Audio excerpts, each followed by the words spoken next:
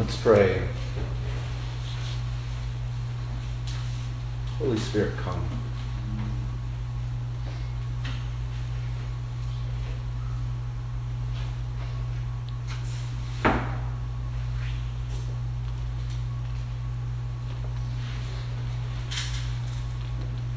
Amen. Oftentimes in worship, one phrase stands out to you, as Jim was leading the prayer, let adoration fill this place. It's like, I could stand here and say, Lord, let adoration fill this place. And say amen. And that would be a great place to be. I talked last time, the best story that each of us has is our own testimony, what the Lord has done in us. And so I'm going to continue that theme. Obviously, this chapter has about 50 sermons in it, and I've gone, I'd love to say this, and I'd love to say this, and there's not time for it today. So, Lord, help me hone in on what it is you want to say today. Let adoration fill this place is a great place to start. On September 16th, 1988, I sat across the table from Caroline on our very first date. I was 19 years old. Caroline was 21. And I very quickly came to the realization that this woman was way out of my league. And I said to myself, sitting at that table, if I can make it happen, I'm going to marry this woman. At 19. She was beautiful. Big brown eyes. She had this amazing hair like Justice. And it was dark brown. And, this mane of hair. It was, she was incredibly intelligent, incredibly thoughtful and beautiful. And I was blown away. But I can tell you today, after 28 years of marriage, I didn't know her then.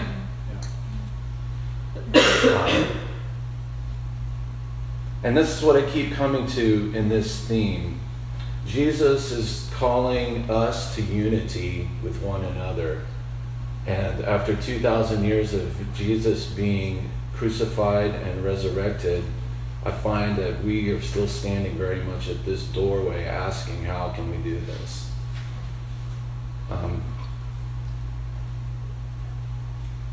So we know the setting. Jesus is basically praying his last prayer. I mean, everything's closing down. He's 18 hours away from him being dead. And a lot is about to happen, and a lot has happened in a couple of hours before Jesus is arrested. The beginning of Jesus' ministry, according in the book of John, starts with the wedding at Canaan, where Jesus turns ordinary water into extraordinary wine. And at the end of his ministry, he takes ordinary wine and turns it into an extraordinary image of a new covenant with the Father. And now he's praying. Jesus is praying for us. It's also talking about how he's been with the Father before the creation of the world. And now he's praying for us. Oh my gosh. What is that? What does that mean? And he prays that we would be in the Father as Jesus is in the Father. If we could just wrap our minds around some of these things that Jesus is saying. It's unbelievable. I mean, it's really unbelievable.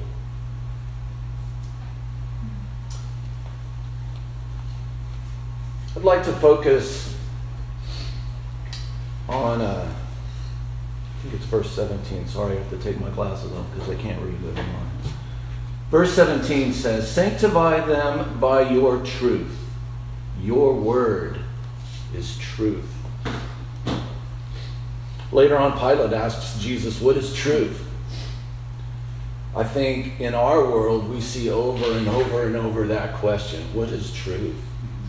And it's a real point of division between believers in Jesus and non-believers in Jesus, and it's a real point of division between believers in Jesus. What is truth? Your word is truth. Well, in John chapter 1, says, "In the beginning was the Word, and the Word was with God, and the Word was God. The same was in the beginning with God, and through him all things were made." The Word became flesh and dwelt among us. Jesus is the Word. Later on, Jesus says, "I am the way, the truth, and the life. No man comes to the Father except through me." Jesus is the truth. Jesus says, "Sanctify them by your truth. Your word is truth." We need to know Jesus. I could tell you stories about Caroline and describe how we know each other, but that doesn't mean you know her.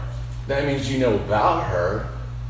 And you could read this book and you could memorize this book, but I can tell you still don't know Jesus. We need to know Jesus, and we need to know him by spending time with him, by being with him.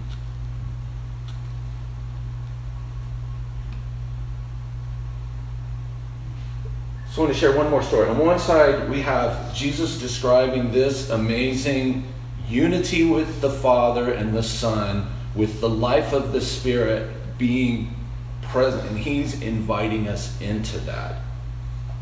Ultimately, Jesus is bringing this to the Father, because we see in Revelation at the end, Jesus is at the right hand of the Father. And then around him are the 12 disciples and the 24 elders and the living creatures. And every tribe and every tongue and every nation are surrounding the throne of God. We are all invited to be there. So you have this unity of the Trinity that's now going to be all of us. What's the thing? What? It's mind-boggling. So swing way to the other side. A number of years ago, the Lord speaks to me a lot in dreams, and some of the dreams that I have that really stand in my mind are almost real. I feel like I was really there, but they're dreams. So I had a dream where I was immediately standing before Jesus. And I've had lots of dreams with Jesus, and I never see his face, but it's definitely him. And I'm standing in front of Jesus, maybe even kneeling, but I'm so close to him that my face is touching his chest. I'm right there, and he's wearing this brown burlap robe. It's very coarse. And he does not say anything to me, but he has his hands out. The robe is hanging down, and he directs me to look under his arm. And I crouch down and I look. It was almost like a vacuum that I was sucked into, and I experienced one of the most unbelievable contradictions and paradoxes that I've ever experienced. Jesus was right there. But what I saw was utter darkness. What I felt was the 100% absence of God's presence. I immediately started screaming. And he started screaming, "Put it back, put it back, put it back." And I woke up. The first thing that hit me was It doesn't matter if hell has fire. It doesn't matter. It doesn't have the presence of God. And if you're an unbeliever in this world, you are surrounded by God's presence everywhere. Whether you recognize it or not, the breath in your body came from the Father. You are alive because of God. And to have that feeling, what would it be like to not live even with the smallest sense of God's presence? It would be hell. And the Bible clearly teaches that just outside the gate, just outside of the wedding feast, outside the door, there's weeping and gnashing of teeth. Why? Because you're not in there. You're not with the Father. You're not with the presence of God and with Jesus and the Holy Spirit. You're outside the gate. Yeah, weeping and gnashing of teeth. Oh. So when I ponder these two extremes this week, I felt like the Lord asked me a question. And again, I could talk for another 2 hours, but I'm not going to. I'm going to close it down right here by asking you the question that the Lord asked me last week. And I want to ask us that question.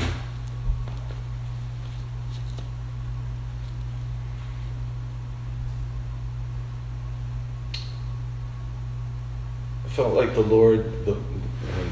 Lord clearly asked me, are you willing to let my Spirit move through you? Are you willing to let my Spirit work in you? Are you willing to have a deeper encounter with my Spirit?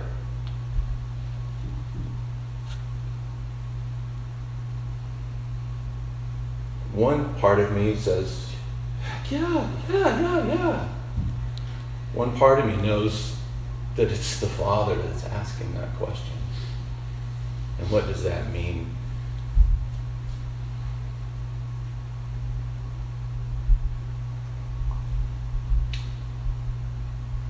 I messaged an old friend of mine yesterday with a funny little story.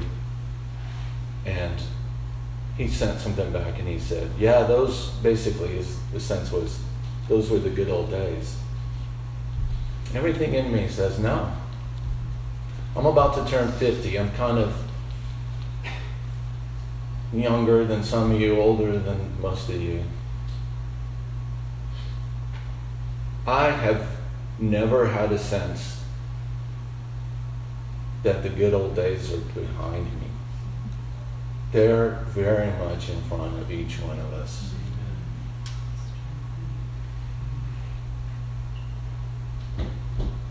How do we, as a community, walk in unity and walk out this chapter? I think we ask the Holy Spirit to move in us and do something in us. And we recognize that we're not done. When I hear, sanctify us by your truth, your word is truth, I look at my own church and the scandal that's going on and how incredibly embarrassing it is in front of the whole world. I look at other churches that bring people into the pulpits because they've got good coffee, not because the Holy Spirit is moving and the world is recognizing they have something I don't have.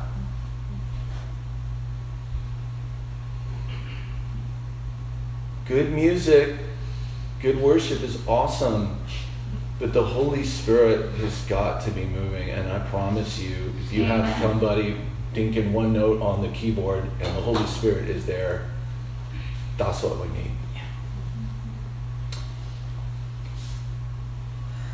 So can we pause for 1 minute before we pray? I'm actually going to ask Amy to, I guess, come, or Thomas, whoever. But let's pause for 1 minute, and then let's ask, if you're willing in your own heart, ask the Lord, would you be willing to allow your Spirit to move in me?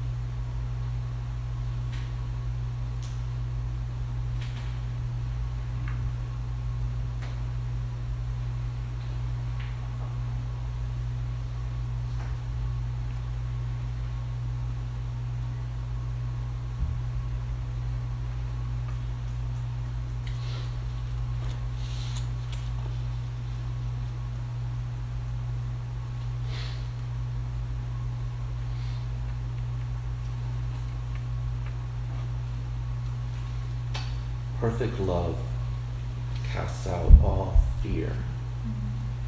And fear is what keeps me from saying yes to Jesus.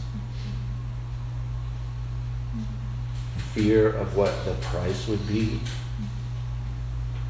Fear of how I might have to change. But Jesus is offering life and freedom and wholeness.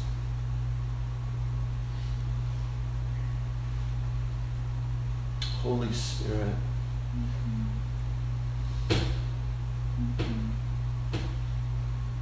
would you move in my life?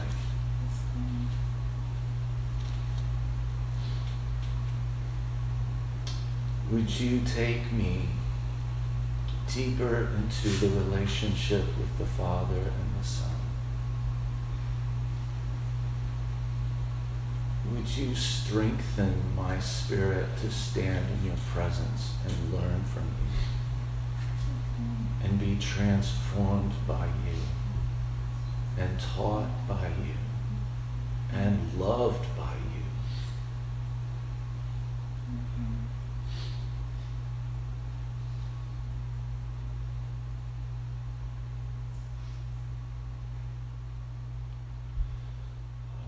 Lord, have mercy.